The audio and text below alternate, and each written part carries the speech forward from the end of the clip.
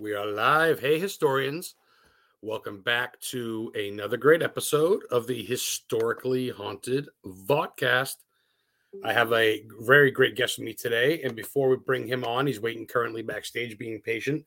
A big shout out to Alexis Aaron from Alexis Candles by Alexis, my guest 2 weeks ago. Sent me a little care package in. No, you can't eat those. Those are candle wax cinnamon buns.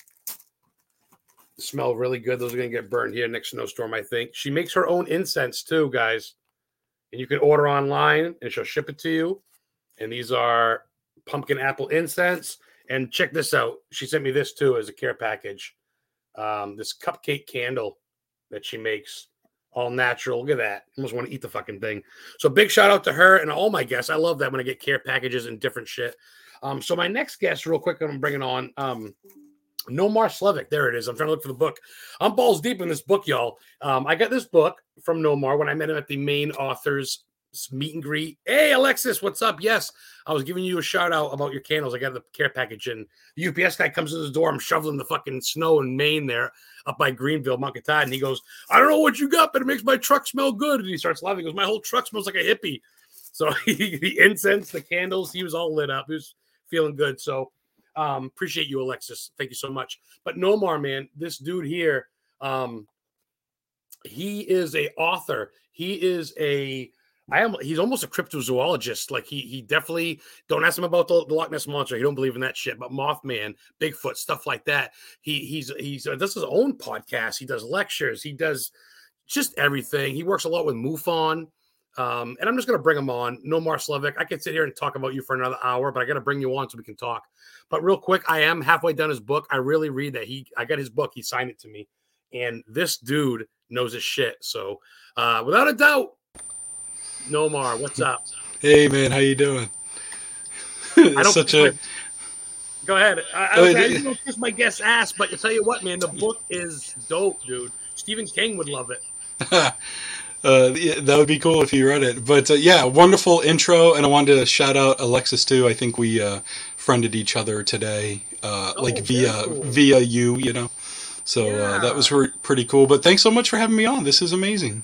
Oh, that's really cool. She says you're so welcome. That's cool. I'm glad people can connect. And what I'm doing is like Alexis, she's a candle maker, but she's also, hey, my girlfriend Heather, she's a big fan of you. She wants to read the book when I'm done. She's itching to get it. So that's my girl cool. Heather Witchin. She says, hi, hey, Heather. Happy Friday. Everybody's checking in. And speaking of UFOs, real quick, Mr. UFO Fred Richards. UFO hey, Fred, what up, buddy? Another fellow Mainer. So Nomar, let's get into it real quick. I knew you through Facebook, of course, through both of our idols, I guess, Lauren Coleman, the godfather of love him. Love Lauren. Lauren's the man. We're going to dive right into all that shit. But I just want to talk real quick about how we met. Like, I knew you through mutual people, Gene Tewksbury, and then they all said you were going to be there, and I had to go. And then when I met you, dude, and I got your book, I got the free DVD, I even got your bookmarker in here, and I thought you were a stand-up dude. Thanks, and then man. I started reading your acolytes, man. And for someone who's got a lot of acolytes, you're really humble. And I'm like, I got to talk to this cat. So it was a pleasure to meet you that day, and it's a pleasure to have you on. Well, that's very nice to say. And yeah, it was wonderful meeting you in person finally, because we had been, introduced virtually. But to be able to meet you in person and to get your vibe and your personality, it was really cool. And my girl enjoyed meeting you as well. So we're both excited for me to come on tonight. If she's there, man, have her come on. I should have invited both you on. I didn't think. No, it's okay. But I mean, I'm diving into this. I know you're like into paranormal too. You kind of started off almost into the ghosties, and it kind of just evolved, man. What started you into all this, though, brother? Was it your family? Was it a movie one day? Like, what got you into all this stuff? It was a long time ago. I'm going to date myself, but it was, I was maybe around 4 years old, which was like the early 80s. And I had a sighting of my own. I used to live in Fort Kent, which is way at the tip of Maine. And something had woken me up in the middle of the night. It was like a loud bang or something. And my eyes kind of popped open, and I was like, what's going on, And so I was kind of like, my eyes were darting around looking for an explanation. And then I started to hear like tapping at my windows. And I realized it was actually just rain. And then I saw the sky light up, and I was like, oh, a thunder and lightning storm. It must have been thunder that had woken me up. And again, to remind you, I was 4 years old, and my memory is that of a 4-year-old, you know? So I wanted to watch the lightning, so I kind of like kneeled up on my bed and was watching the window, and my room overlooked the St. John River. It was just across the street. And while I was watching the lightning, like even then, at such a young age, I knew that lightning happened in just less than a split second. And as I was watching the storm, there was a lightning bolt that kind of got stuck in a cloud. It's the only way I can kind of think to explain it. And if I were to ask you to draw a lightning bolt, you would draw that jagged yellow line, you know, or it kind of looks like the charging indicator on your smartphone. And I saw that stuck in a cloud, and it stayed there. And I'm like, this isn't normal, you know? And there was electricity coming off of it, and there were booms, like more booms. And then I don't really know what happened next. I kind of fell asleep, I guess. I woke up the next morning. Yeah. I woke up the next morning, went to the bathroom, and as I was walking from the bathroom back to my room, down the hallway, I could see out my bedroom window, and the lightning bolt was still there. And I was like, oh my goodness, I got to go show somebody. So I ran downstairs to get my dad. I brought him all the way upstairs. I don't know why we didn't just go outside, but I brought him all the way upstairs to look out my window, and it was gone. Oh, get out of here. Yeah, so I'm trying to explain to him about a lightning bolt being stuck in the cloud, you know, and that didn't make any sense to him. So he was kind of doing the adult thing, you know, like patting my head and be like, yeah, You're 4 years old, give him a cookie. Okay, okay. Yeah. But I think I had gotten like pretty agitated and excited trying to explain it to him, that he had to kind of get down on my level and put his hands on my shoulders and be like, buddy, it didn't even rain last night. I don't know what you're talking about. And wow, that really confused me. And I wasn't scared. I had no idea what the paranormal was. I didn't know what ghosts or UFOs were or anything like that. So I didn't know what to think of it other than that was really strange. Now, a few weeks later, my mom wakes me up in the middle of the night to a 4-year-old. It could be 9 p.m. It could be 3 a.m. I have no idea. But I'm getting dragged out of bed. They bring me downstairs, and I can see my sister has her winter clothes on, you know, like jacket and ski, you know, her ski pants and all that stuff. And my mom is like shoving me into my winter gear. And my dad scoops me up and brings me outside. We all go outside to the front lawn, and it's, you know, cold as hell. And I'm like, what the hell is happening? And I have my head like tucked into my dad's chest, and he's like, buddy, look up, look up. And I finally looked up, and I saw all these crazy like green and like reddish ribbons of light, and it was the Northern Lights. And it was the only time I had ever seen them. And I can still remember it just like that lightning bolt in the cloud. So those two things happening so close to each other at such a young age, I think it instilled in me to look up, because weird shit happens in the sky, and I should probably pay attention, you know? You know what's funny? That must be your calling.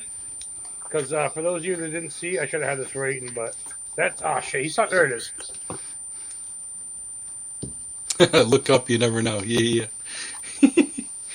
To happen at such a young age, it's almost like they're almost reaching out to you. To have these experiences and to what you're drawn into, dude. I'm reading your book, and I'm going to jump around all over the place because I got Sure. ADHD. And everybody's saying hi. Hi, Emily. She's from the UK. She was my guest last week. She goes ghost hunting in 1,500 castles and shit in UK. And it's Oh, awesome. wow.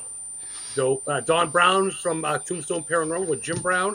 The one and only Bill Walter. Hello, gentlemen. He says, hello, Gene. Shout out to Gene. Hey. International Crypto. What's Gene, going on? what up? How you doing, Gene? So dude, like I'm reading your book and stuff, and you're at Hackers Hill in Casco, which is like a mile from where my mom lived before she passed away. And you're telling me you're out there with like just homemade lunch in the book, and I think you're telling me, but I'm reading your book, and I feel like, dude, if you guys seriously read fucking Nomar's stuff, it feels like you've never read anything like it. There's like 8 chapters in one chapter of just different experiences from him and other people and MUFON, and and just I love it, dude. I can't put it down. Every morning I have my cappuccino in my joint and I sit there and read it, and I want to slow down because I'm almost done. But you're up there, dude, and you're just relaxing, and you go out there just like you do when you went for looking for the Mothman. You go out there, you stick things out, you go out there, and you just wait and see. And I think patience is a virtue. Sure. But with you, dude, you don't have to wait too long. It seems like, man, it just kind of is there. Or do you have an open eye for it? Well, I don't know about either of those things, but because of all of the investigations or research that I've done, like research in the field, there seems to be a whole lot of waiting and a whole lot of nothing happening, you know? Yeah. So it doesn't feel as though a lot of things happen regularly, but over the years, you put it all down on one piece of paper, yeah, it looks like a lot, you know? But the Hackers Hill thing, oh wow, Roxy's here too. What's up, Roxy? Oh, what's up, Roxy? She does tours and shit. I believe my girl Heather's a lot of beautiful people here tonight. You're right, Heather. I don't know if it's Nomar and that fucking beard, or maybe I'm finally reaching out. Good people here tonight. Appreciate all of you in chat. Absolutely. So Nomar, I watched the YouTube video, dude, of that with that ball. But of course, the car at the end kind of fucks with you. Yeah. Dude, and of course, Hackers Hill and Casco, guys, by Raymond Sebago. You can see all the presidential mountains. It's even got a thing that tells you where it's Jefferson Mountain, Washington Mountain, Rangeley Lake. Am I right, Nomar? You can see. Oh yeah, you can. I think you can see. There's like 5 or 6 peaks. I think there's a little plaque or something up there, and it tells you like all the different peaks you can see and all that stuff. But I didn't even plan on going to Hackers Hill. I was actually going to a different mountain that the name is escaping me now. But this gentleman used to live in a cabin on the mountain that he had built, and while he was living there, he was seeing UFOs quite regularly. And at one point, from his vantage point where his house was, he could actually see the peak of the mountain. And he said that he saw UFOs kind of swooping in and then would go into the peak of the mountain, almost like it was some sort of portal or there was some sort of thing inside the mountain. He didn't know what to make of it. And neither did I, but I thought the story was intriguing and I wanted to go to the mountain to check it out for myself. Now, he hadn't lived there since the 70s, so it's not like I had a place to go to. I was just kind of finding the mountain. Now, I found the mountain, and it was all these crazy little back roads, and I think I was in Casco and surrounding towns. And I finally reached the entrance to start going up to the base of the mountain, and it was roped off. And there was a little sign there that said, "Smile, you're on camera." But everything was nature. There was no poles. There was no light poles. I couldn't see anything electrical. I got out of the car and I was searching everywhere for some sort of camera somewhere. Couldn't see it. So I thought either it's there and I can't see it, or it's just a deterrent for people going up there. Now, I'm not laughing at you. That's word for word what he says in the book. And I was not ignoring you. I was trying to find it because you have a picture. You're like dead ends, turnarounds. I finally make it there. It's fucking blocked off. I'm like, he's literally reading his book to you guys right now. You got to buy it. Because, dude, you said this dude lived there. And he's like, oh, it's an alien portal. They come in and out all the time. The planes from Brunswick, the Navy guys. Go ahead. I'm sorry to cut you off. I'm sitting here, dude, and I'm like, oh, I love it. You're reading it word it's fucking brilliant. But go ahead. It's awesome. This is a fun interview, first of all.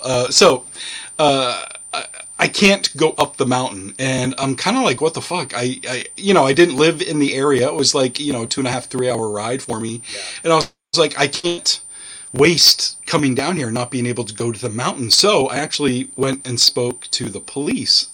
And I was letting them know what I was doing and that I couldn't get up the mountain. They go, yeah, they blocked it off because there's a lot of roads that are washed out up there. And I'm like, oh, okay. And I mean, this was the middle of summer. It's not like it was just coming off winter or, anything. So I was kind of like, all right, that's kind of weird. But Casco is very small. And real quick, I love that you do that. Even with the Mothman thing, you go there, people aren't allowed on that road after 9 or whatever. And that's one big thing. And I do it too. If you can't seek the authorities, at least ask permission. Yeah. It covers your own ass. It really absolutely does. And I think it's not worth being out there.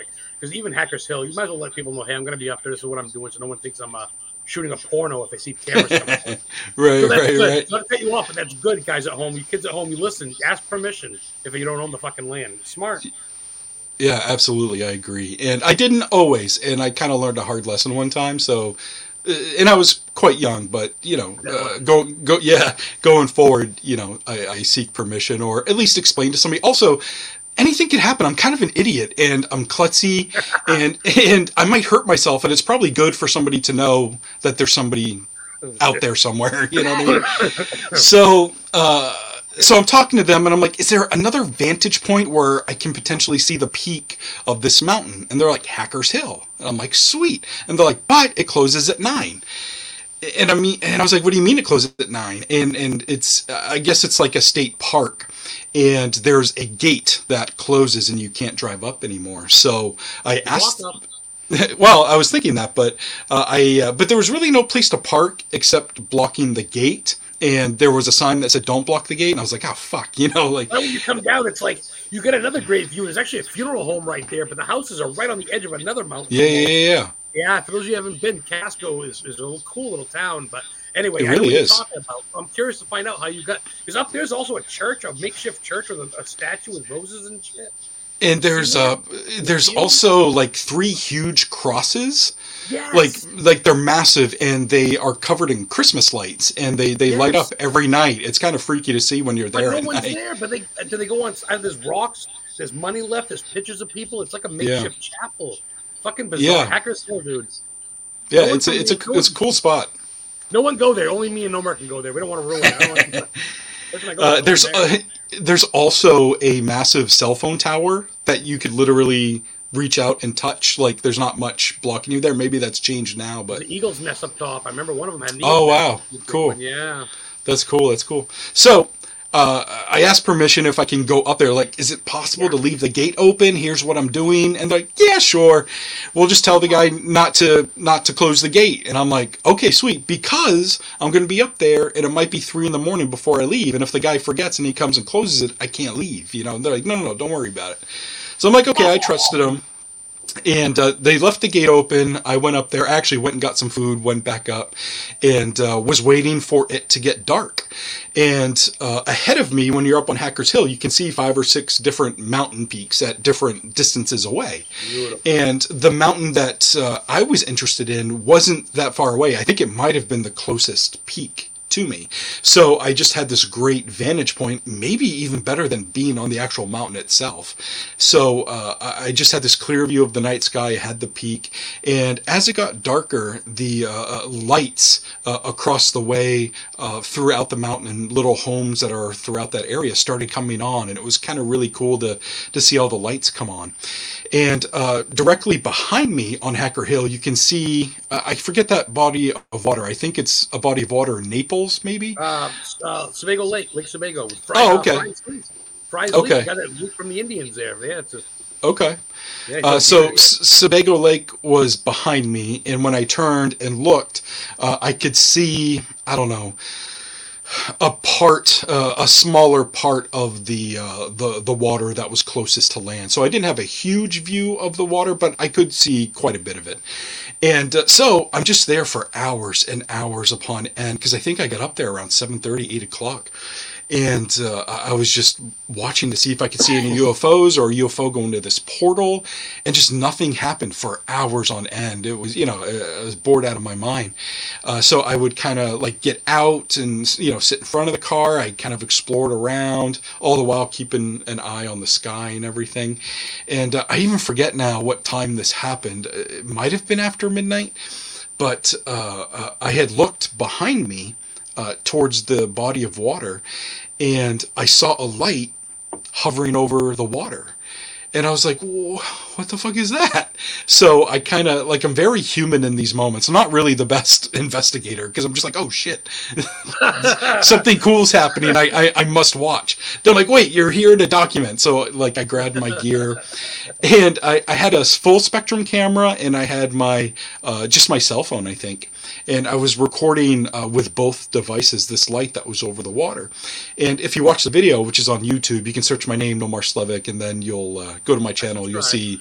Thanks, man. You'll see Hackers Hill UFO down there somewhere. So you can actually see the moonlight behind a tree, kind of reflecting out from behind a tree. and that's where the moon is. And there's this light that's clearly much lower and like down in our atmosphere. It's not like a celestial body. It's literally a light over the water, and it's hovering. So I record it for like, I don't know, 20 seconds, maybe 30 seconds. And real quick, Nomar, this is 6 years ago before drones were big and shit. This is about 6 That's years true. ago. Right? 6, 7 years old, 2017, I think, maybe 2016, something like that. Yeah, so 6 years ago. Yeah. And I remember looking at it, and it's like, this isn't a Chinese lantern. This isn't a drone or a kite. And I believe you said it was around midnight-ish in the book. Okay. Just fucking dark. I mean, it gets dark anyway early, but that was dark.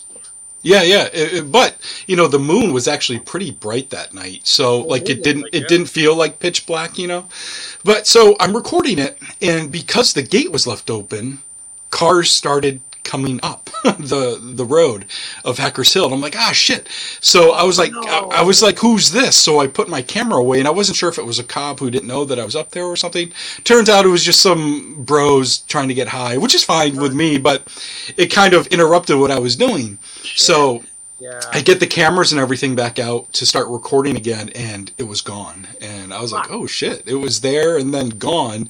And I don't know what it was. It doesn't mean it was extraterrestrial, but it was certainly unidentified. It was a really cool moment.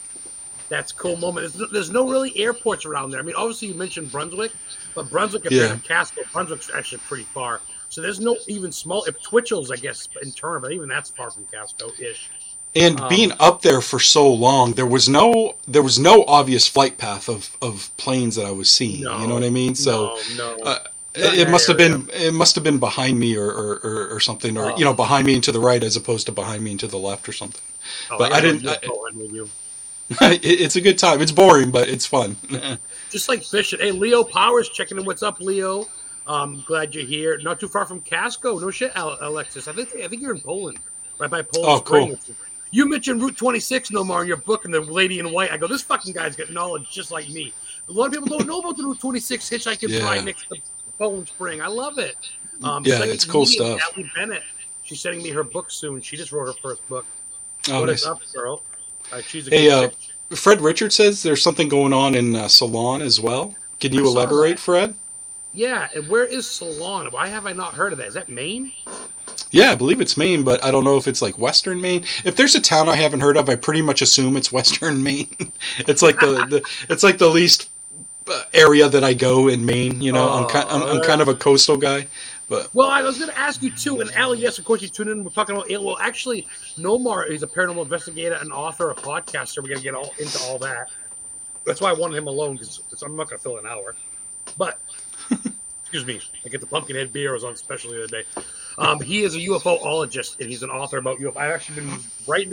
I'm reading your book right after his book. I actually got to slow it down because I'm not getting your book for another couple of weeks. But so since you were in the Bangor area, is that where you were born and raised, Bangor? I mean, you don't have to be so specific as you don't want to be, but. I wasn't. I was actually born in Fort Kent, but at a pretty early age, it was like 8 or 9. We moved to the Bar Harbor area, and that's where I kind of grew up and went to high school and everything. And yeah, and then from high school, I actually moved out of state for a little while. Then I came back and lived in Portland for a bunch of years, and then made my way. Yeah, and then I made my way back up to the Bangor area, and that's where I've been since. I'm not sure. 2010 maybe, something like that. Oh, okay. Allie says, nice to meet you. Psychic medium Allie Bennett. Check her out if you get a chance. If you're into the psychics and shit, she's really knowledgeable, really good girl. Nice. Really knows her shit. Nikki Ray, Warren Legacy says, hello, fellow author. Oh, here we go. I investigated a case where a lady saw a craft moving around the hills. Nice. Is Ceylon close to Casco, Fred? I suppose close to fucking Earth. I never heard. I mean, like I can just look it up myself too, not honestly, to make Fred do work. I told you where I live. I don't tell my listeners where I live because I don't need stalkers because my town's got like 800 people in it. But I live basically. I live between Mount Katahdin and Bangor. I live almost by Brownville. Okay. By LaGrange, Adams, Maine. I moved up there.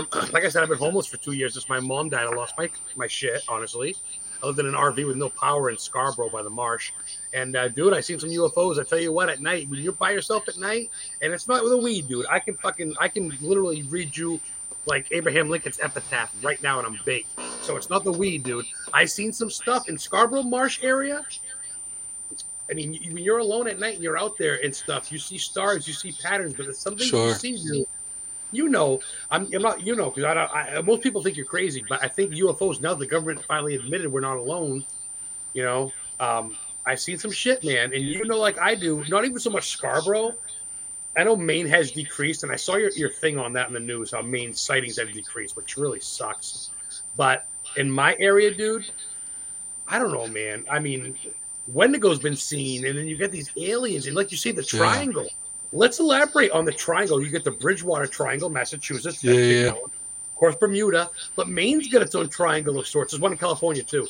But Maine's got its own. Let's talk about that and how you came across that. That's interesting. Yeah, sure. So over the years, I've been researching UFOs for over 20 years now, and the majority of that is Maine sightings. And Fred just said that Solana is over by Skowhegan, so that's good to know. Skowhegan's an old native land named by the Skowhegan Indians, and there's curses on that land, and Skowhegan Strand Cinema, and that's actually incorporated in your triangle. Go ahead. That's right. Yeah, it's so over the past 20 plus years, I have found an inordinate amount of sightings in this general area that's like 800 square miles, maybe something like that.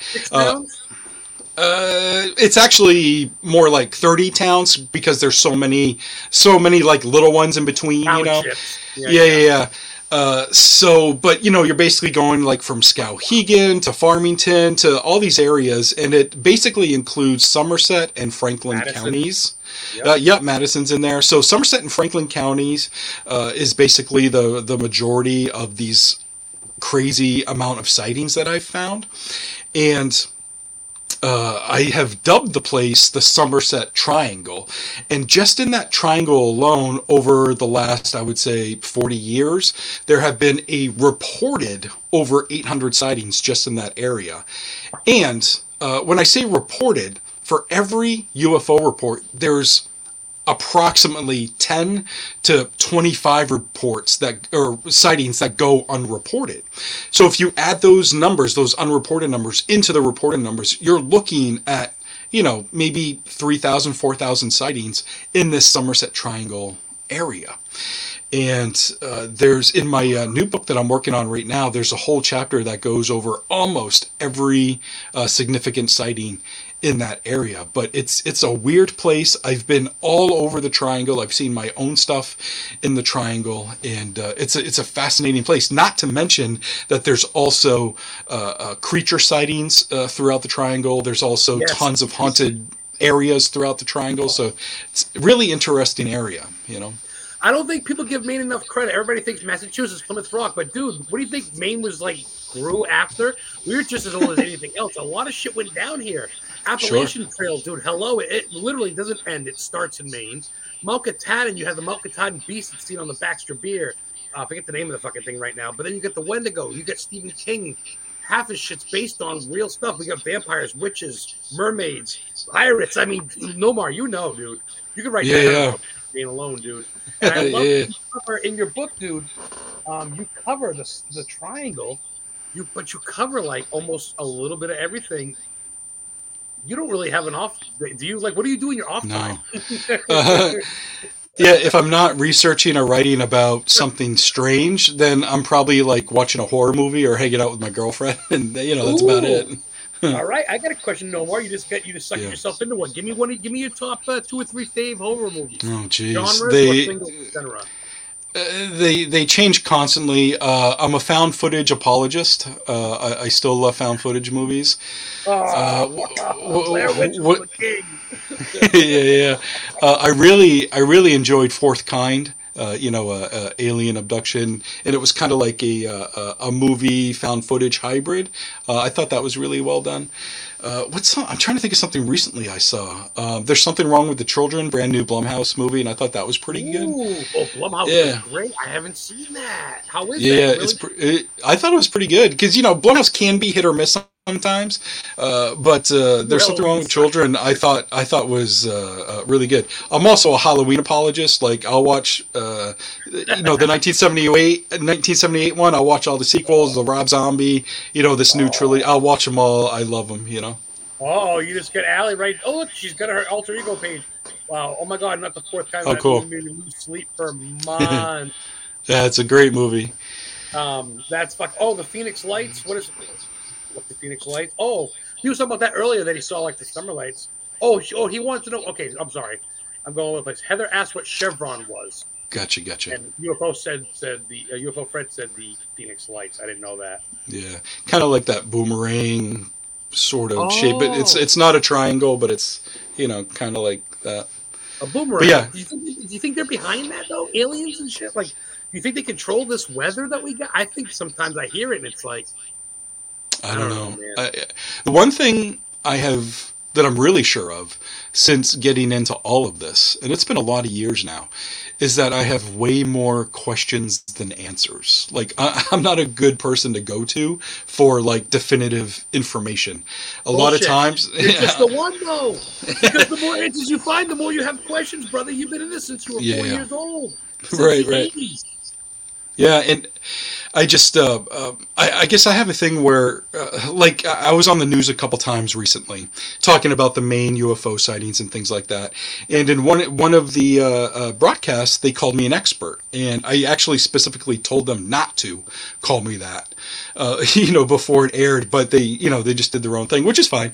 But Your face when they said it, you're like, yeah, yeah, not a big fan because I like this that. this this this stuff is so undefined that I just don't think there are solidified answers to anything. And I think once somebody starts calling themselves an expert on alien races, or they know exactly what ghosts are, or they know 100% that a UFO is a flesh and blood species, or anything to that effect that's so solidified, I kind of stop listening because it's such an undefined genre of things.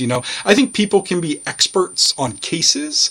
You can know a case up and down. You know what I mean? There's Right. so of course things like that can exist, but But look at Lauren Coleman. yeah, Not to cut you off. no, That fucking, I'm sorry to swear, he hates when I swear. He's one of the most humble. He's like everybody's grandfather. hmm Him, the Warrens, Han Holzer. You look at these people, even the dude, what's his face? Travis, that got abducted, said it was a lovely experience with him. yeah, He realizes now that he feels like it saved his life. you're So I right, think people learning every day. He didn't know that 5 years ago, dude. Even Betty Hill, until she died at 90 something years old, was still taking classes. right. So I think that's humble of you, Nomar, because a lot of people look at you and go, look at this guy writing books, a DVD. This guy knows his shit, and you do, Nomar. You do. I'm going to pat you on the fucking back whether you like it or not. I But saying you're appreciate not it. an expert, brother, is pretty, because people go, you're a historian. You must know that. I go, am I the world's historian? I'm learning new shit every day, dude. Right, What do you think I keep doing this? I get it's almost like porno to me. I want to learn new info. Wikipedia, dude. All right, a new case. I right. love learning out that where I live in Maine, there's sightings like that. I live right above the triangle. I live literally Yeah. 10 minutes from Brownville. I live, Wow. I live between LaGrange and Brownville, Maine, which, as you know, is right above Quebec. And then it's right there. It's Dover Foxcroft. It's Right. Dexter, where Creepshow was filmed. I'm a big Stephen King yeah, guy. yeah. For a lot of that, dude, there's nothing out there but lumberjacks and Trump supporters on four wheelers with shotguns. I love where I live, dude. Wild rabbits and shit. So I see it out there, and then I hear things at night. I hear howls. Is it coyotes? I don't know, Right. man. Right. I don't know. Yeah, it's fascinating stuff, man, and it's been a pleasure to kind of like unofficially catalog as many sightings as I can, especially really interesting sightings. If I'm putting a book together, I do want it to be readable, so I'm not going to put every story where someone says, oh, I saw a light in the sky and it was no big deal, so I am trying to look for things. But for doing this as long as I have, and all of the research I've done, and some of the different subscriptions I have, like newspapers.com and stuff where I can look at old articles, and just recently, just late last year, I think it was probably November, I came across a case from Maine that I never heard before. And it was a case out of Fairfield, Maine, which is I think it's just north of Waterville. And like really close. It's like 4 miles away from Waterville. And in 1965, there was a sighting at a school. And it was during the day, class was in session, and the teacher, her name was Mrs. Fernald. She was right in the middle of a lesson, and one of the kids, his name was Paul Holloway.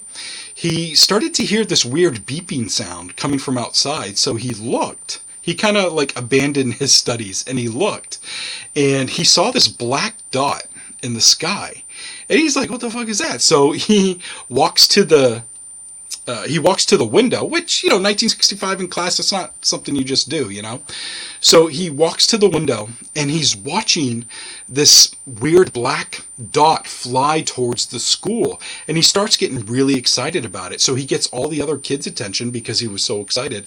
All the kids and the teacher come and look out the window, and they see this silver oblong-shaped UFO fly past the window, and it's descending, and it appears to land somewhere behind a house nearby.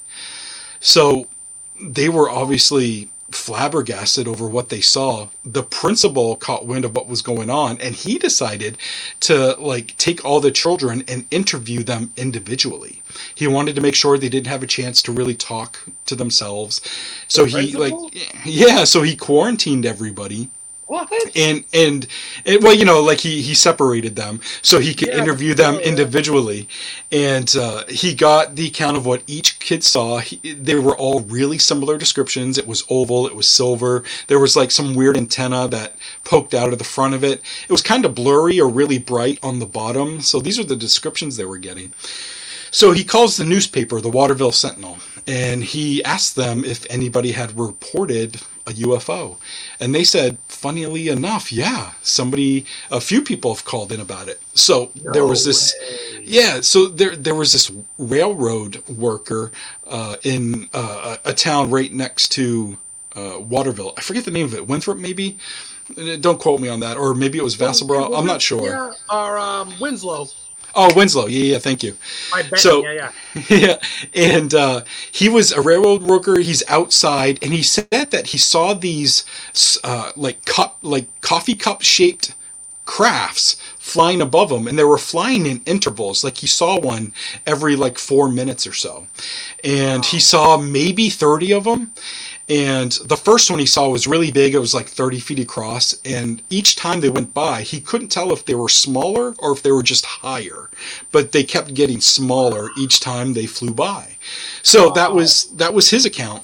So the reporter, hearing about all these UFO reports, they go to the school to interview the principal and the kids, and they had the kids draw what the UFO looked like on a chalkboard, and so 4 of them got their picture taken for the newspaper, and it kind of got it was really cool, and it kind of got the town talking a bit about UFOs and some interesting stuff. Now, when the article came out, a different article right next to the UFO article were about meteorites that were seen flying over the northern states, including Maine and Canada. And once people saw this article next to the UFO article, they kind of figured that's what the kids saw.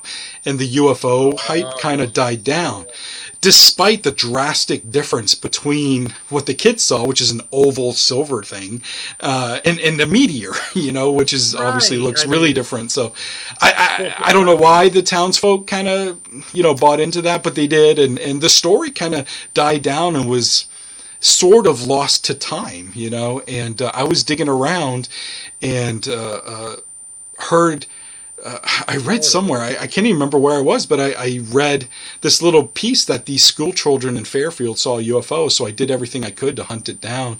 I ended up having to contact the Maine State Library to try to get access to an article, the article that this reporter wrote, and they were finally able to find it after a couple days, and they sent me the clippings, and just a fascinating story. And again, just to go back to why I'm telling this story, I've been doing this for 20 plus years, and this happened in 1965. This is the first time I've ever heard of that story, and I can't wait to put it out there in the book for other people to read. But I'm also imagining all these other amazing stories that I just haven't heard yet, that have been put to bed early because people thought it was bullshit. Think about it, okay? If Betty and Barney Hill in 1961 is the first widely known documented case of the UFO stuff, in America. How much was before that just like you say was called bullshit? Oh, Right. Tommy's crazy. He said he got abducted. Throw him in the loony bin. Oh, he Right. saw lights. It's kids being kids. People didn't take people seriously no more. You know that. I Even do. now, even though the government knows it now, Area 51, all that bullshit. Betty and Barney got placards up. Yeah. People still look at you and go, "Oh, aliens, huh?" People look at me. They go, "Ghosts, huh? Well, you're one of them." I go, "Fuck you." Give me my fucking holy water and get out of my face. It was funny to see one of the news stations posted just the report on UFOs that they did that featured me, and I wanted to go in there and check out the comments and see kind of what, to gauge the main population, because I think they have 200,000 followers on Facebook, some shit like that. So I was like, all right, let's gauge where the main population is at UFO wise. And I would say 70% of the people were calling bullshit on UFOs, and it was disheartening to read. I mean, people can believe what they want to believe, and that's fine. These are the same people that think Spider-Man and Superman are real, though. So fuck them. They think wrestling is real too. So fuck them. And I love wrestling.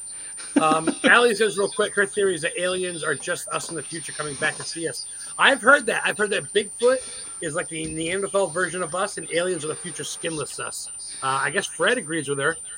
Fred, I sent you the link in chat if you want to jump on. What do you say on that, Nomar? Which, by the way, Heather said she loves your name, by the way. She thinks it's killer, like a Viking name. Cool.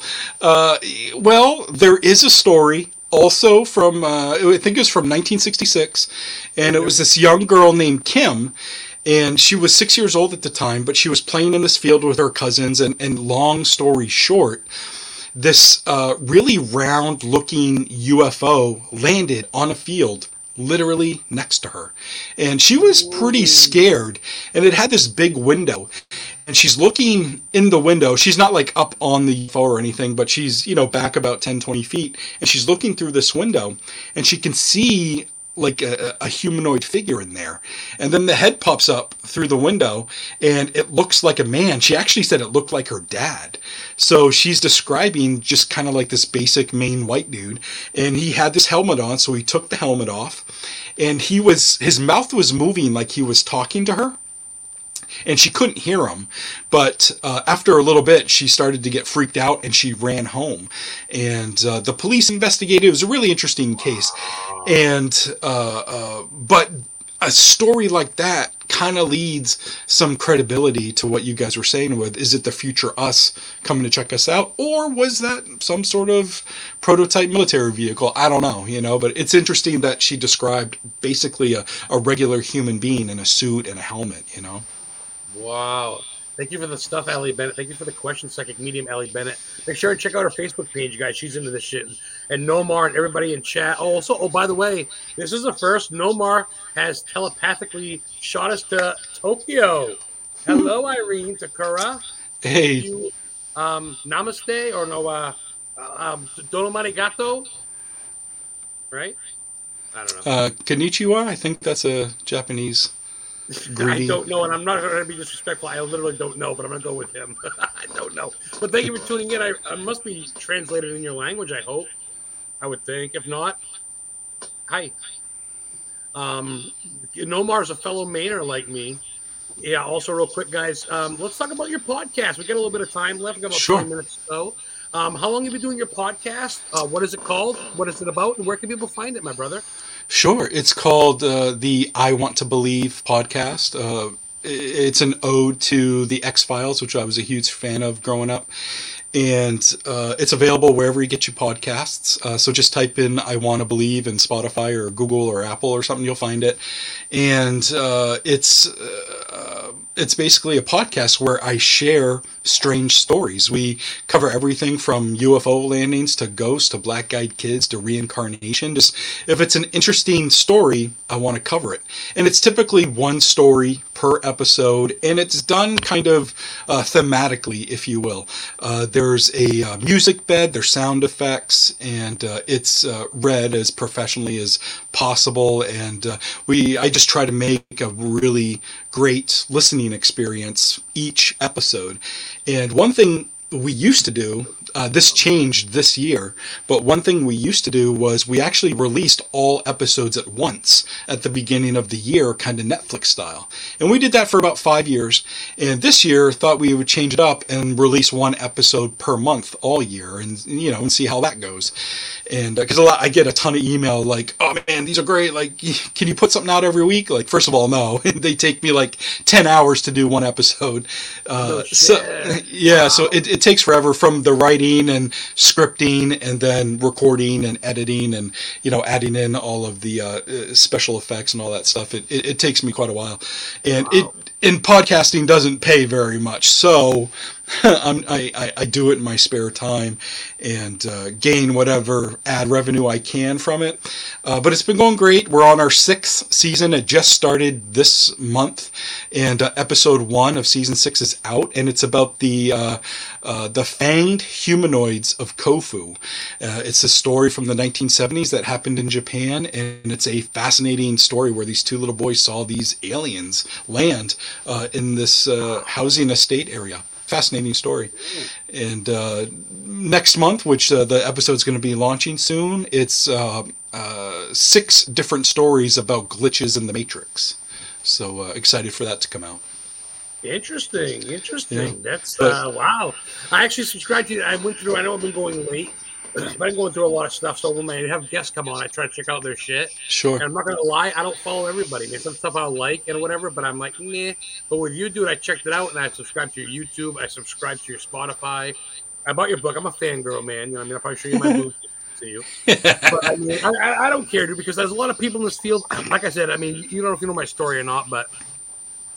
Man, I've been through a lot of shit. I mean, I died in a car accident a couple years back, and my mom died about a year before that, and just because I was homeless. Oh yeah, man, I've been through it all. I have my marks on my chest when they paddled me after I got in a head-on collision. The guy never got caught either. So I've been through the ringer. Long story short, dude, and I don't have this show. I don't bring people on to get promoted. I don't bring people on that I'm going to go. Hopefully, they'll have me on their show. I just bring people on that I want to chat with, and people seem to dig it. I kind of just wing it, and I appreciate you coming on. It means a lot to me because I think you're one of the good ones in the field, dude. Well, and I thank say you. in the field, and it sounds cliche because I used to sing in the local metal scene, and it was the local metal scene. I go, that's fucking dumb. It's not so much about that. It's just if you're cool. I don't care if you're from Maine or if you're from fucking Newton or whatever the name of the planet is there with the Mercury. I don't care where you're from, man, as long as you're decent. Like I love Lauren, I love Stephen King, I love all the locals. But you know what I mean, dude. Speaking of Stephen King, man, I'm on a big kick now, especially I went to Lisbon High School. Go Greyhounds, same high school as Stephen King. He grew up in Durham. I went to his house. And in Bangor, man, it's all about him, as you know. Yeah. And I dig his books. I dig Tommy Knockers. And I even went to the Bangor Jetport where Langoliers was filmed. That's a crazy movie. And I'm big into it. What's some of you like Stephen King? I know you said that besides him, you're Bangor's biggest author besides Stephen King. You joke a lot in your book. I love that Golden Girls and shit. That's killer, dude. You gotta get his book, guys. It's killer. Yeah, definitely untrue about me being the next biggest author to Stephen King. I love it. That's why I brought you on, dude. You know what I'm saying? Shit, I wouldn't bring you on if I thought your shit didn't stink. I'm sure. I appreciate it. But yeah, I'm a huge Stephen King nut. I love it when a Mainer does good. I'm a huge fan of Anna Kendrick, and she's doing her thing in Hollywood and all these crazy movies. And there's a kid, Crank Games Play, I think is the YouTube channel. And that's a dude from Cape Elizabeth. And he's out in, I think he's in LA, and he's got a pretty huge gaming YouTube channel. So I just love it when Mainers, kind of make it. It's a cool thing. Patrick Dempsey, it's a cool story. So, a lot of cool stuff like that. But yeah. I actually have a ball signed by Bordick, which is really cool. And Baltimore Ravens, and Pat Falloon went to UMaine, the hockey player for the something. There's a couple ones. That's cool. You get a ball. Did you actually meet him, or did you pay for it? He was at a card show at some point, and my dad at the time was into that, and I was young and went with them. Excuse me. His little brother graduated with Anna Kendrick from the chick there, the hot chick from the fucking Bedazzled vampire movie. What's the name of the thing? I forget the name of it. I also wanted to shout out Stacy Karen Stack Training. I worked with Karen, and I actually used to train with Stacy very half-heartedly, but I gave it a go. Anyways, they're lovely people, and she's bringing up Loring, and her and I have actually talked about that in person when we used to work together. And but yeah, Loring Air Force Base where fish played. Yeah. Yeah. Loring Air Force Base has a crazy shit ton of multiple UFO encounters. There's one specific UFO encounter from October of 1975. It happened over a 3-day period, and that's the thing that kind of gets talked about the most. Fascinating story and everything, but there's also a plethora of other sightings, and I go through them all in this new book that I'm working on right now. But so much stuff happened at Loring that I actually went up there in 2017, and I wanted to spend some time on base. To see you later, Bill. I wanted to spend some time on base and get a feel for it, so I kind of did that whole thing again where I go to the cop shop and let them know what I'm doing. So I go to Loring. It's completely abandoned, like the base itself completely abandoned. Around the peripheral of the base, there's a bunch of little businesses. There's a job corps. The Department of Defense actually has an accounting department there, which is really interesting. And I kind of wonder if some of the money from their UFO department went through that Department of Defense accounting department. Kind of interesting to think about. But so I'm on base and I'm there in the middle of the night, and while I'm there, there's actually cloud cover. It was drizzling. I think it was like 1, maybe 2 in the morning, and I've got this perfect view of the night sky, and I see a light in the sky, and I start recording it. That's also on my YouTube channel. I think it's UFO at Loring Air Force Base. But I see this light and I'm watching it, and I start recording it, and I move my car just slightly. Like I roll, like, I just put it into drive and roll like 5 feet. And I don't know what that did, but it did something, and the light didn't like it. And the light did this weird flickering thing, and then it swirled and took off, and that's captured on camera as well. Whoa. And it's just fascinating that since the 1950s all the way to probably now, but at least 2017 when I went there, weird lights in the sky shit happens at Loring Air Force Base, and it's utterly fascinating. So many great stories out of Loring, so I'm glad Karen brought that up. Thank you, Karen. Thank you for also Stacey Karen Stack Training. Awesome. That's a nice little plug there. Thank you for chiming in, watching the show, and checking that out. That's funny. That's real. For those of you who don't know, that's kind of Upper Maine-ish. Maine's got Maine's got a lot of land that's uncharted. If you're not really from Maine, all you really know, I guess, would be Portland, maybe Augusta, maybe Lewiston, maybe Bangor because of King. But for the most part, dude, we got a lot of terrain. Like, dude, since I moved up here, right? And it's not about me, but I got to know because I know you've been there, or maybe you haven't, but you've heard about it. I drove up to Greenville to Moosehead Lake, and you know where I stopped? Fucking Elephant Mountain, B-52 crash site. Oh, yeah. That's wild shit. That's a crazy story as well. And there's been rumors, UFO rumors. I think people are kind of putting that in there to make it maybe an even more interesting story. I'm not sure, but yeah, the B-52 crash is wild thing that happened. Wild thing. And Stacey, yes, great video. Fred Richards just shouted out that they managed paychecks over at that Department of Defense accounting department. So thanks, Fred. I appreciate that. Fred, if you check your messenger, dude, I sent you the link. You can jump on for the last 10, 20 minutes here and say hi if you want. If it's okay with Nomar, you can jump in. And of course. Linda says love it's Fred. Awesome. Karen, Stacey Karen Stack Trade says great video about that. And Alexis says overall awesome show. Appreciate you guys for tuning in. Thank you. We're allowed to go about 5 or 10 over if you don't mind going. We're about 10 minutes left. We can go a little over. Yeah. I get some more questions for you, dude. And I like to get as personal as possible, though. Maine has a lot of great. Yeah. Well, that brings me to my next question. Nomar, even Fred, chime in and jump on, Fred. I have a story. My girlfriend lives basically Old Orchard Beach, Saco cusp, and we've gone to Camp Ellis by Wood Island Light. You've heard about Wood Island Light murders, I'm sure, the lighthouse. Oh, yeah. Oh, yeah, boy. Right next to that, besides the Dash, besides Cassie, besides all that motherfucking shit, you believe in USOs. Yeah, I do. Unidentified submerging objects, guys. And I think the U.S. government the U.S. government has actually come up with a name for them recently with, all of the UFO stuff that they're doing. They're calling them trans-medium objects. And it's an object that can traverse land, air, or water. And they're calling them trans-medium objects. We don't even have to do that. Well, I'm sure they do, actually, but maybe it's not something that we know about. But some interesting USO stories. There's one actually out of Bucksport. These folks were driving over the big bridge over to Searsport that goes right by Fort Knox and everything.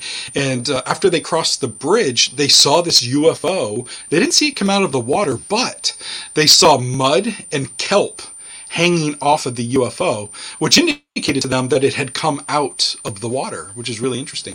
And in 1995-ish in Southwest Harbor, an actual high school buddy of mine confided in me, because I was always asking for stories from friends and stuff growing up. Attaboy. But he told me he lived in Southwest Harbor at the time, and his parents a bit highfalutin. They had a nice house right on the harbor, and they had a balcony that overlooked the harbor. And he was eating breakfast out there one morning, and he heard this loud splash or commotion in the water, and he looked up. And when he looked up, he saw this perfectly spherical silver ball hovering over the harbor, and there was a column of water just pouring off of it, like it had shot up out of the water. And he watched the water coming off it like a big exactly. And he watched it for a second, saw the water coming off of it, and then it shot off into the sky. And fascinating story. I mean, when it's got kelp and it's got seaweed and shit and off it, and it's probably got a little bit of barnacles on it, dude. How long's this thing been down there propped? Is there cities underwater like Atlantis? They say this stuff like Comonamo Bay. It's funny, real quick. Southwest Harbor. I went there because that's where they shot Storm of the Century. Bought and Sin, come on in. Yeah. They shot that right in the downtown there. I went to the little harbor where you see the boats in the beginning. Yeah. I climbed up the apartment. I landed up just right from my YouTube, and I get the little building downtown, the little Anderson store. Oh, nice. Yeah, Southwest Harbor's killer. There's a lot in the ocean. Well, the reason why I bring that up, Nomar, I'm not going to make it about me, but real quick, I got a story. No, please. Next time. If you want me to come on your show, I will. But it's honestly, dude, I got a video of it.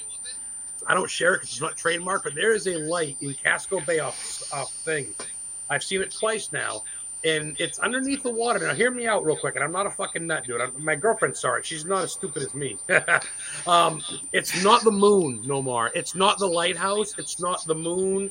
It's not lights from boats.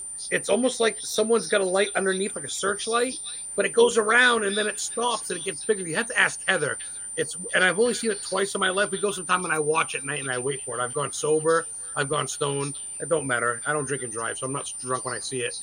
So when I see it, I don't do other drugs.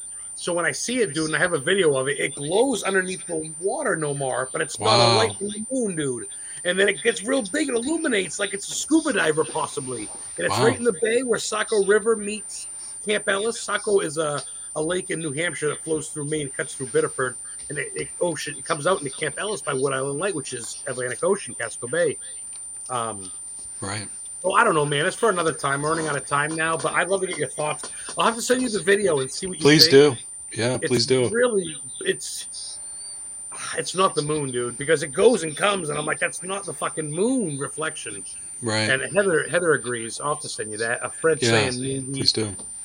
Navy test drones. There could be drones. I mean, I don't know. And Nikki asked about Skinwalker Ranch, and what are your thoughts on those things? I think Skinwalker Ranch is utterly fascinating. Some of the stuff that happens there is truly extraordinary. I guess, like the show is actually really fascinating. It's one of the few paranormal shows that I'm like really into and think that is really interesting, and there's something to it, but the book, The Hunt for Skinwalker, with George Knapp and Combe, I forget the doctor's last name, but it was their NIDS research team that went over there when Bigelow owned it and all that stuff, and the crazy shit that their scientists saw, with these portals opening up on the ground and these Sasquatches or some sort of monster walking out of them, or seeing these portals open in the sky. and seeing like dinosaurs through them. Like, that's really weird shit to I report. remember that. Yeah. And then they saw these old cabins with old wells, and they heard ghost voices like girls. I'm like, Yeah. you got ghosts, you got monsters, you got aliens. I'm like, get the fuck out of there. What are these people doing? Yeah. But it's yeah. like a threshold, and I think it's like the Bridgewater Triangle. It's kind of like the main triangle, huh? Sure. Yeah. I think anomalous stuff happens. Like, I just think that's true. Now, if you're gonna, hold my feet to the fire and say, are ghosts dead people and it is their spirit floating around, I'm not going to answer that because I don't know. It could be anything. I don't know if there's some sort of weird time convergence thing happening where all time is happening at the same time, and so we see little rips in time, and so we're seeing someone from the olden days and they're seeing us at the same time. Like, I don't know what the hell's happening, but I do think something is happening. Man, I gotta go another hour, and I gotta have you back soon because I could talk another hour. I'm not even touching the surface because I get so much more questions. We gotta go a little bit over because you were on a paranormal team, and you still don't really. You don't really do it so much full time, but Right. you don't exactly cross it out. No. I gotta touch on your dismissal of the Loch Ness of Nessie. You love the monk, man, but I love how you pick and choose, though. I don't think it's not like heavy metal. You have to like everything. Well, fuck that. I don't really care for Five Finger Death Punch. I mean, so I have to like every heavy metal thing. Fuck you. I don't like Vertigo or whatever. So Right. I love Pantera. So I think I pick and choose. Like with cryptozoology, do you like the Mothman? Do you like the Dover Demon? Lauren Coleman. With all this stuff. So what makes you think that like Wessie? And do you think that Champ is like that? The Lake Champlain monster or Cassie even is just well. It's not that I like don't like them or like don't believe in them.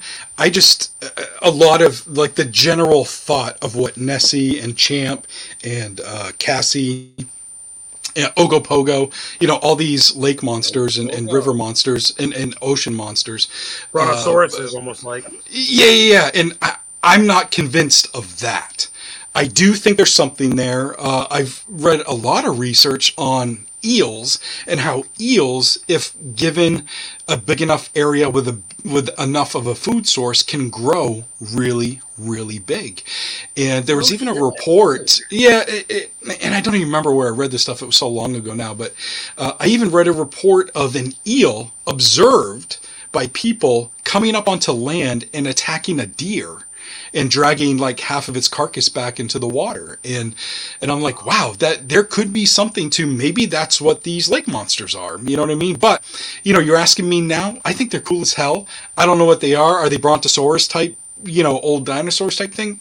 I don't know. Is it possible? Of course. Oh, yeah. I'm totally giving you shit, and that's possible. Yeah. And the thing is, like Lauren says, even if it's an eel, well, let's examine that now. And I think that's why Lauren is such a good guy at what he does. Sure. I'm not trying to name drop him so much, but I think it's a link that you and I have. Yeah. Because I get to meet you through that convention that he put on and I get to meet the other dude there. I forget his name. He's not Chris Packard. Chris was there. Chris is a good dude, and Roxy was there, of course. Yep. And hopefully, once I get my book out, I can be part of that crew because I think absolutely, you guys inspire me, dude. Seriously, and I used to think this shit like when I was younger, growing up in Lisbon, Maine. Same thing with Stephen King. Yeah. There was a lot of things in that area, dude, where I would see things. These big, even this one time I saw this big green thing, like a big cucumber, but it was huge and it moved like a big slug. It was got to be the size of a baseball bat, and I never saw where it came from. It was in the woods. And the Rumbo's area is all Native Americans. I'll never forget that. I was like 12. I didn't smoke nothing, and of course I was alone. I've seen deer and shit out there, but you keep it to yourself, like you say. A lot of these people that count UFOs and Bigfoots, they kind of keep themselves in fear of getting ridiculed, in fear of getting, you just want money, or what are you, not? Yeah, exactly. And also, I just like to say, before we close out, that just because like I write about this stuff and I have a pretty strong belief in a lot of very specific things, I don't believe everything that I hear or what people tell me. But what's really cool about what I do is if I believe that you believe it, that's good enough for me. And it takes a certain amount of bravery to come forward. So as long as I have a kind, non-judgmental ear and witnesses feel comfortable, then that's really all I care about. It's like I really even at this point, I don't even care what UFOs are. I just want experiencers to stop feeling like shit, and if I can be a conduit for that, then that's awesome. And I'll share their Dude, stories all day, every day. fuck yeah. You're You the know? you're the someone that gets it. You're not about the oohs and ahs and everything's a demon and oh look a UFO. You're kind of just like it is what it is. If you like it, you like it. If you don't, you don't. I'm here, Yeah. and this is what I got, dude. Real quick before we end it out, a couple more minutes. We'll end up. We got 7 more minutes to go. Let's end it with let's plug things. Facebook, YouTube, Oh, sure. Google, all that shit, brother. I got an thing underneath. And I did promote it, but I want you to say it out of the horse's mouth. Where can people find your shit, man? Sure. I'm NOMAR SLEVIK on Facebook, NOMAR SLEVIK on Instagram, so add me up. I recently got a bunch of like really shitty like racist messages. So like I privated my Instagram account, so you have to like send a request as opposed to it being open. But if you're cool, then obviously I will accept your friendship on Instagram. And you can also go to slevikstore.company.site, and that's where you can get all my books. I just restocked everything.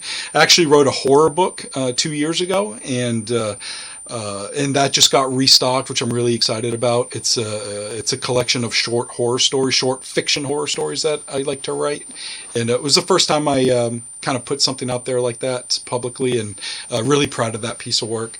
But all my other stuff is like nonfiction UFO related.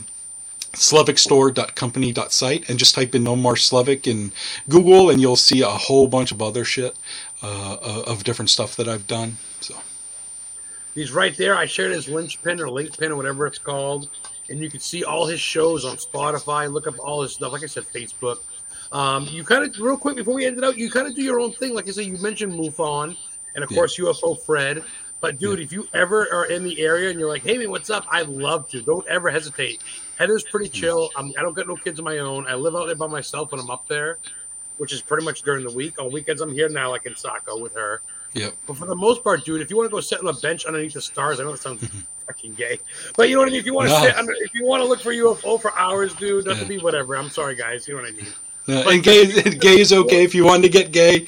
I got a gay uncle, dude. I'll totally hold your hand. But you know what I mean. Like if you want to go searching, is what I'm saying, dude. If you want to go to Belfast, where I went for the sites for Thinner, Stephen King, right down the street, Washington Ave is where they saw Mothman. The dude saw him 3-4 times. It could be that big bat. People think that big bat is a Jersey Devil. I don't know. Yeah. But I'd love to go check that out. I'm looking at all these sites. I'm like, I'm going there. I'm taking a selfie next to the street sign. You uploaded the picture in your book.